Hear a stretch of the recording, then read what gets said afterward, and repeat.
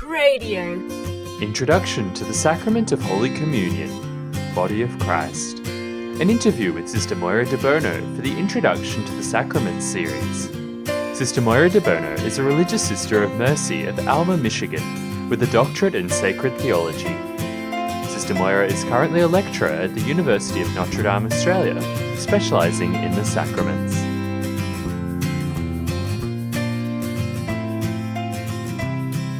So I'm joined again by Sister Moira de Bono. Thank you for joining me once again. You're welcome. We're speaking in the third and final section on the Eucharist, communion, as a sacrament. And this time we alluded to this in the last session, but we're going to be focusing specifically on the communion rite and the Eucharist this time round. So looking at the communion rite within the liturgy, we're honing closer and closer in on it. What's that about and what happens there? Once we finish the Eucharistic prayer, we enter into that part of the Mass called the communion rite. And that begins with the Our Father, that we stand and the priest invites us to pray.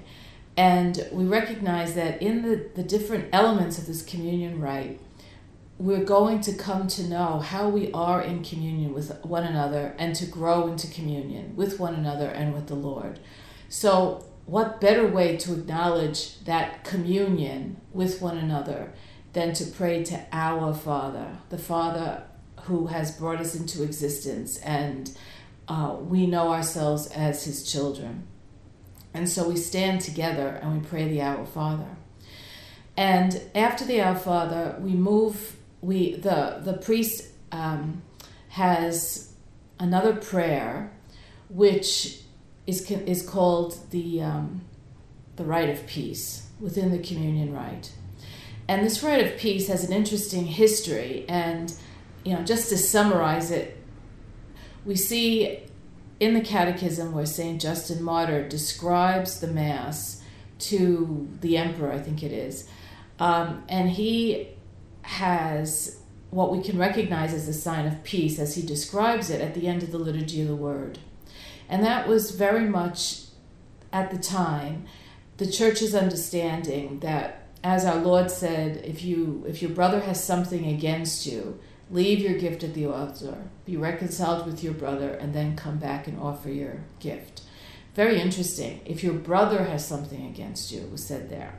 And so there was something on our part, or there is something on our part to bring us into a new relationship with that person. As the development or the understanding of the Eucharist became ever more profound, the Church actually moved this rite of communion to where it stands now. And when we consider this reality, where the priest says, Lord Jesus Christ, who said to your apostles, peace I leave you, my peace I give you. And he continues, graciously grant her peace and unity in accordance with your will. And we're calling on the peace of the Lord. We're asking for the peace of the Lord. The priest turns towards us and says, the peace of the Lord be with you always. And we respond, and with your spirit. And then we might be invited to share that peace with one another, is what the rubrics of the Mass say. And we have to recognize this peace is not the same peace as the reconciliation with our brother before. It's much more profound and understanding that at this time in the communion rite, we recognize that just a few minutes before, we've heard the words of consecration, and that the Lord Jesus Christ has brought us into has redeemed us and reconciled all of humanity with God the Father. That relationship is healed. And that's the peace that St. Paul says Christ is our peace.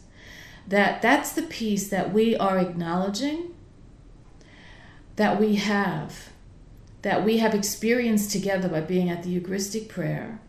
And now we're invited to share that, to acknowledge that peace with one another.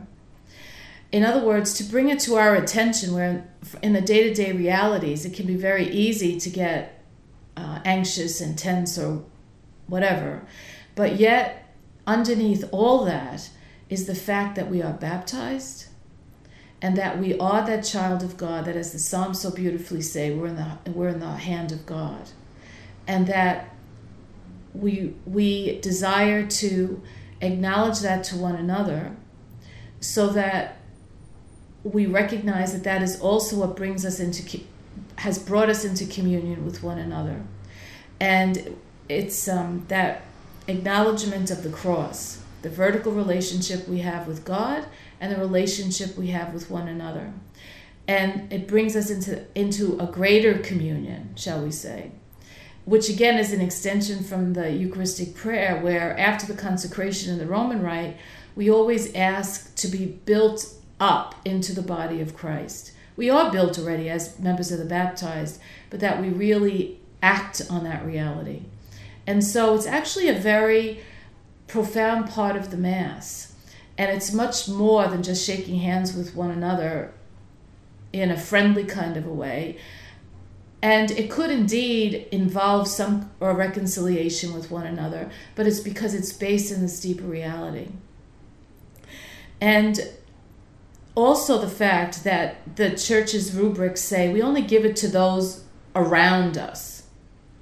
In the sense that when I give it to one person, when I share that peace with one person or acknowledge that peace with one person, I'm actually sharing it with every other person in the Church through the sacramentality of the other baptized individual who's next to me. So the gesture of peace is, and this particular part of the Mass actually roots us in our relationship with one another more profoundly as we consider the reality that's being illustrated there.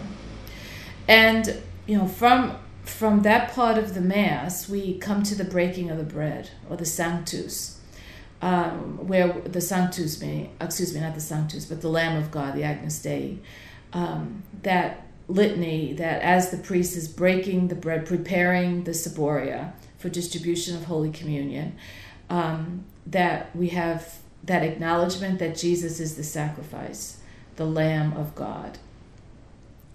And, there's much, much more we can say about all these elements, but as you can tell, we're in our time limit. I need to summarize some of this. As we approach Holy Communion, and in Australia, the rubrics say that for everyone, that we make a gesture of reverence before we receive Holy Communion. And typically in Australia, we're coming up in a procession, and that can be a bow of the head. All right, it could also be a genuflection, but there's a bow of the head as we receive Holy Communion, either on the tongue or in the hand, in a reverent way.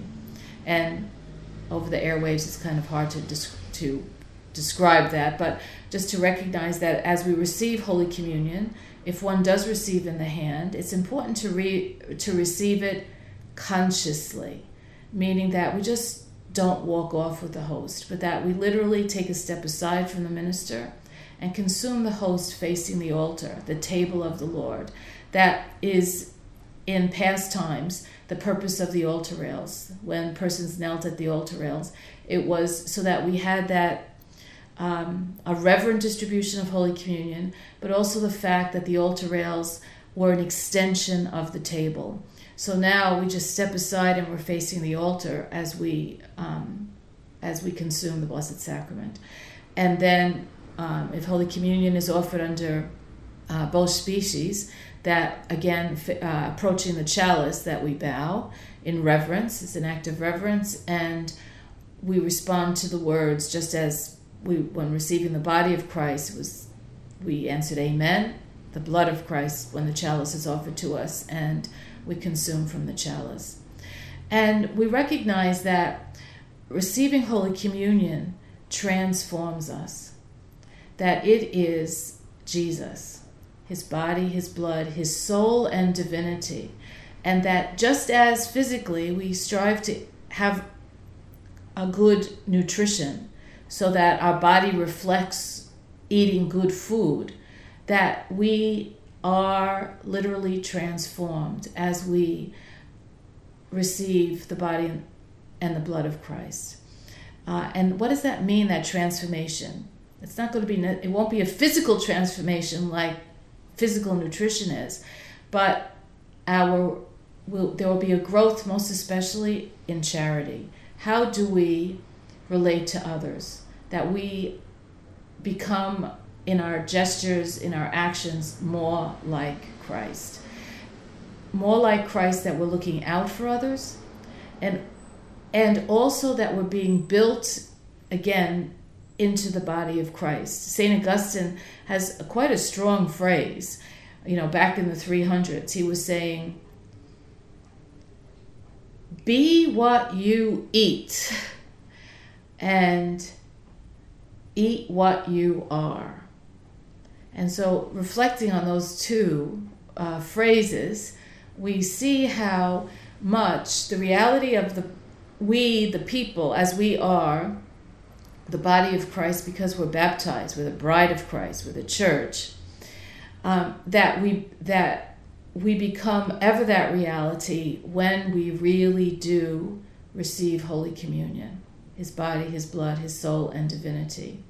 And that's the leaven, as we will be the leaven that transforms the world then, as we are transformed and our lives are transformed.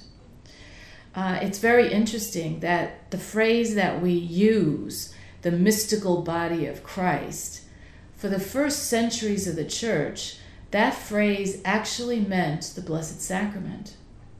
And Corpus Christi, which is that Latin term for body of Christ, which we nowadays associate with the Blessed Sacrament, Corpus Christi actually meant the people of God, the church.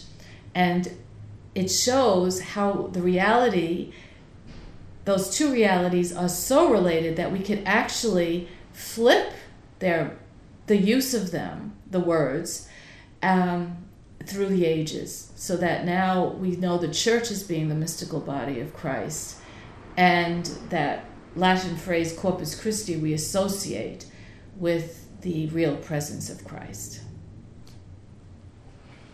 Well, thank you very much for that, sister. We've had 3 sessions on this now, but I think we've wrapped it up fairly well there. So next week we will be coming back and speaking on marriage. So join us next time as we speak about the sacrament of holy matrimony. Thank you. Thank you. That was Sister Moira De Bono speaking on the sacrament of Holy Communion, Body of Christ. For more from the Introduction to the Sacrament series, visit cradio.org.au.